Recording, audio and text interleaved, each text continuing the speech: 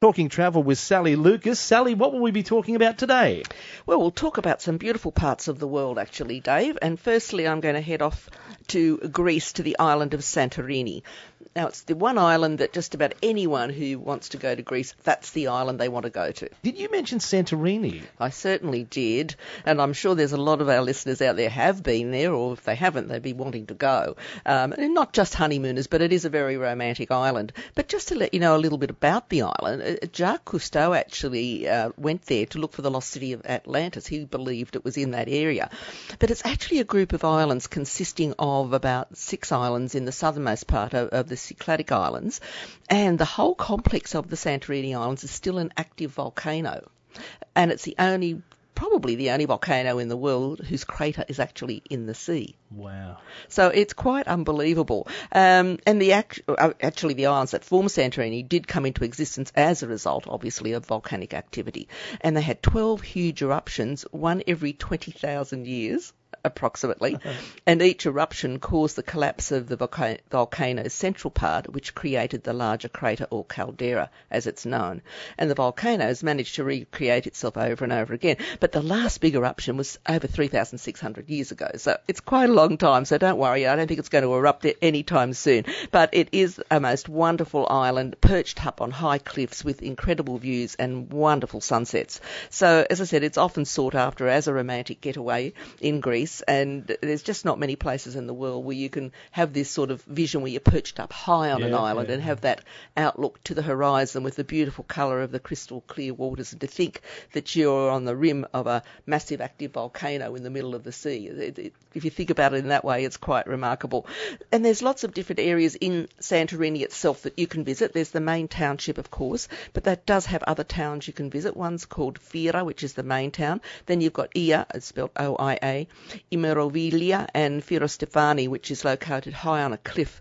And you can go and get some of the most amazing sunsets at a lot of these places, as you can well imagine. The beautiful whitewashed villages, the windmills, lovely food. You can get there by air, if you wish, like from Athens, or you can catch a ferry.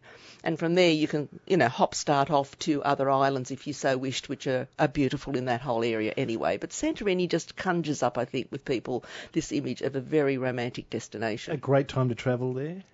A great time to go to Greece really is not in the winter months. They do have a winter, and not in the peak of summer. They can get, like we're having, 40-degree days. So you'd sort of go mainly May, June, or again after the hot August, which is their hottest month, say around September or October, before it gets too cool again. So I'd say either the spring or the autumn are the nicest times to go. And always good to talk to a travel agent to find out more details about it and some tips. Oh yes, there'll be tips. Honestly, most of us within anyone's office, when you've got a whole group of agents together in an office, not everyone can go everywhere, but there's always someone that has been to one of those destinations and will be able to talk with you about it and explain in detail about it. And some people that we've worked with have come from Greece or have got relatives in Greece, because Newcastle, as you know, has got a large Greek population, most of whom come from Ithaca, actually, which is an island to the north, and it's another lovely island as well. So, the other lovely island is Samos, which is actually closer to Turkey, but it's a very wooded island. A lot of people see the Greek Isles and see that they're all rocky, etc. But there are islands that are actually full of pine trees and quite different. So different islands in Greece offer you different type, if you like, of scenery and a lovely way of enjoying the Greece lifestyle, which is pretty relaxed. Belize, well, that's in Central America, Dave, and it actually borders on Guatemala and Mexico, if you can imagine, to the west. So it's got a coast, and it's the only English-speaking country in Central America. Does it have a third world feel about it or not? No, not at all. And it's a really rewarding place to go to, because it's also got the largest concentration of Maya sites in the region, which is the famous Mayan Indians who were all throughout Central America and Mexico. So you've got these wonderful ancient ruins there, which people don't expect to find on an island. Very good. So that's really good in itself as well. But any of the you've got 400 tropical islands around this area. So people don't realise how many islands there are that you can explore in this part of the world. And the other area that's really fantastic, other than Belize, of course, is Costa Rica. Now, both these islands have incredible animals that you won't see anywhere else, like huge birds, a bit like a macaw, but even bigger, with green beaks and Nice. black and yellow plumage, and different sorts of monkeys. And, it's really, really interesting. The official language, I said, is English anywhere. Anywhere there it's English, which is really unusual. They have the Belize dollar as their form of currency. How does the Aussie dollar hold up against that? Well, 2 Belize dollars give you $1 US. Okay. So I guess $1 US is costing us about, 70 cents, isn't it? Yeah. So 2 Belize dollars is about 70 cents, I suppose, Okay. roughly. Yeah. Roughly. And they've got a lot of different ethnic groups living there, from Eastern Indians, Spanish, English, of course, even Chinese, Lebanese. So it's a real mixed ethnic community. And it's about 8,867 square miles, and it's got 266 square miles of islands attached to it as well. So it's quite a remarkable place, and we forget about some of these destinations. Like, the world has opened up now in a big way, and we've got different places we can go to that we never even thought about. I imagine some wonderful cuisine there. The cuisine, yes, and the waters are pristine. You go to some of these places and there's just no pollution. There's no industry, so you've got no air pollution, you've got no sea pollution, you're swimming, diving, snorkeling, you're seeing a wonderful array of wildlife, as well as having a lovely, relaxing style destination as well. Is that an escape place for our winter? Oh, certainly. Certainly, yeah. You wouldn't go there in hurricane season, but no. And what else have you got there for us today, Sally? Yes, well, what else we have is Mount Kinabalu, which is that wonderful mountain in Borneo. It had been actually closed because they were improving the tracks, because sometimes they're quite dangerous, and part of it was like using chains to get to the top. People don't realise how difficult Mount Kinabalu is to climb, because it's obviously not as high as anything in Nepal, or not as high as Mount Kilimanjaro in Africa either. But it is quite a climb. But they've actually now saying they've reopened it, but they've also got a new alternative route. So for people who don't want to do the old sort of more the single trail, and it's what happened, I don't know whether you remember, Dave, but a while back a number of climbers and mountain guides were actually killed during an earthquake back in June on that island. So not only did it happen in Nepal, which was a far more severe earthquakes and so on, but it also happened in Borneo as well.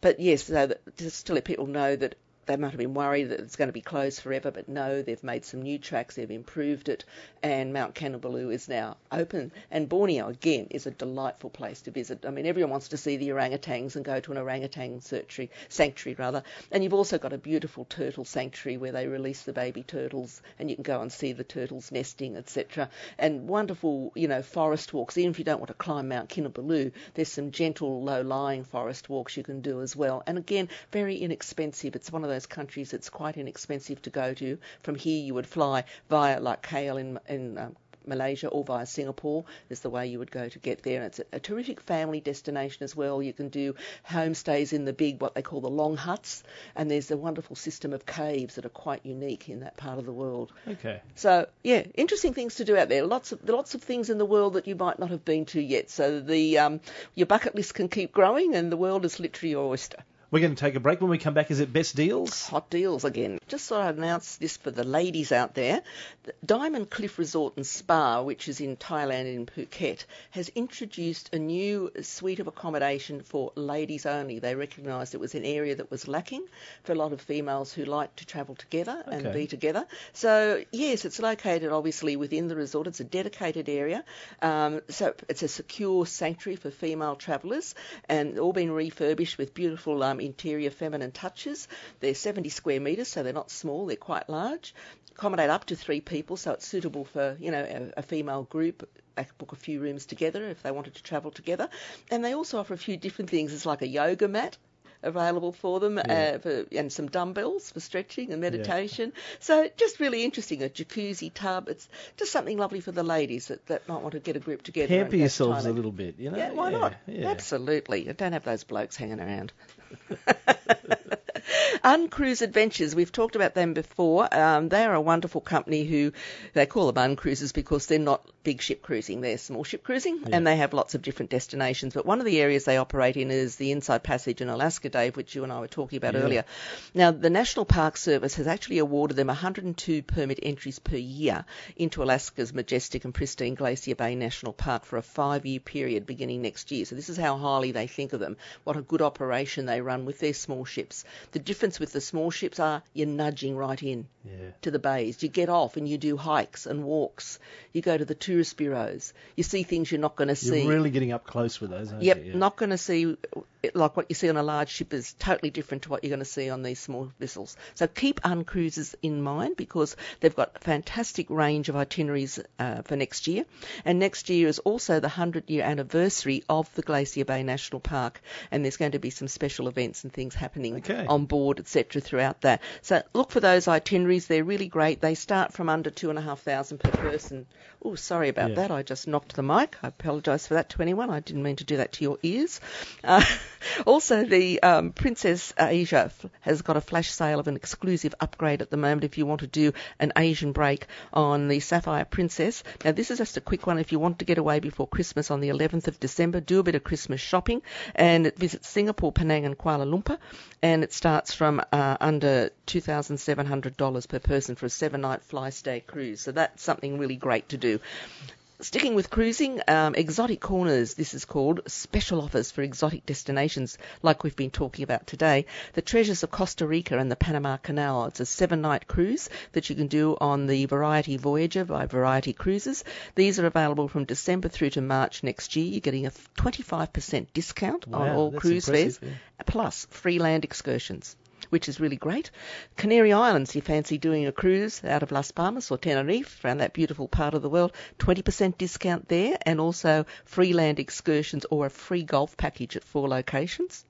And another one, Seychelles, which is considered the Garden of Eden, the Seychelles Islands in the Indian Ocean, a 7-night trip out of Mahe, which is from November to April next year, again with free land excursions. These have to be booked, though, by the 30th of November to qualify for those rebates. Okay.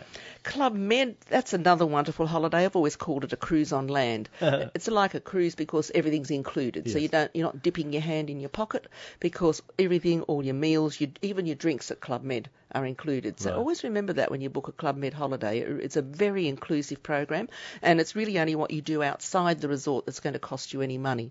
And they've got some great savings at the moment of up to $870 per person at a range of resorts, Thailand, Malaysia, Indonesia, China, Mauritius, the Maldives, etc., from November to April next year, with great savings on all those destinations. So keep those in mind as well. And one last one, Dave, for those people who love the good old NZ across the ditch, and I'm sure we all do. It's a beautiful country. This is a cruise New Zealand and tour with AAT Kings, 26 nights, so it's a really in-depth itinerary, departing the 16th of February next year. You're doing a 15-night cruise aboard Diamond Princess from Sydney to Auckland.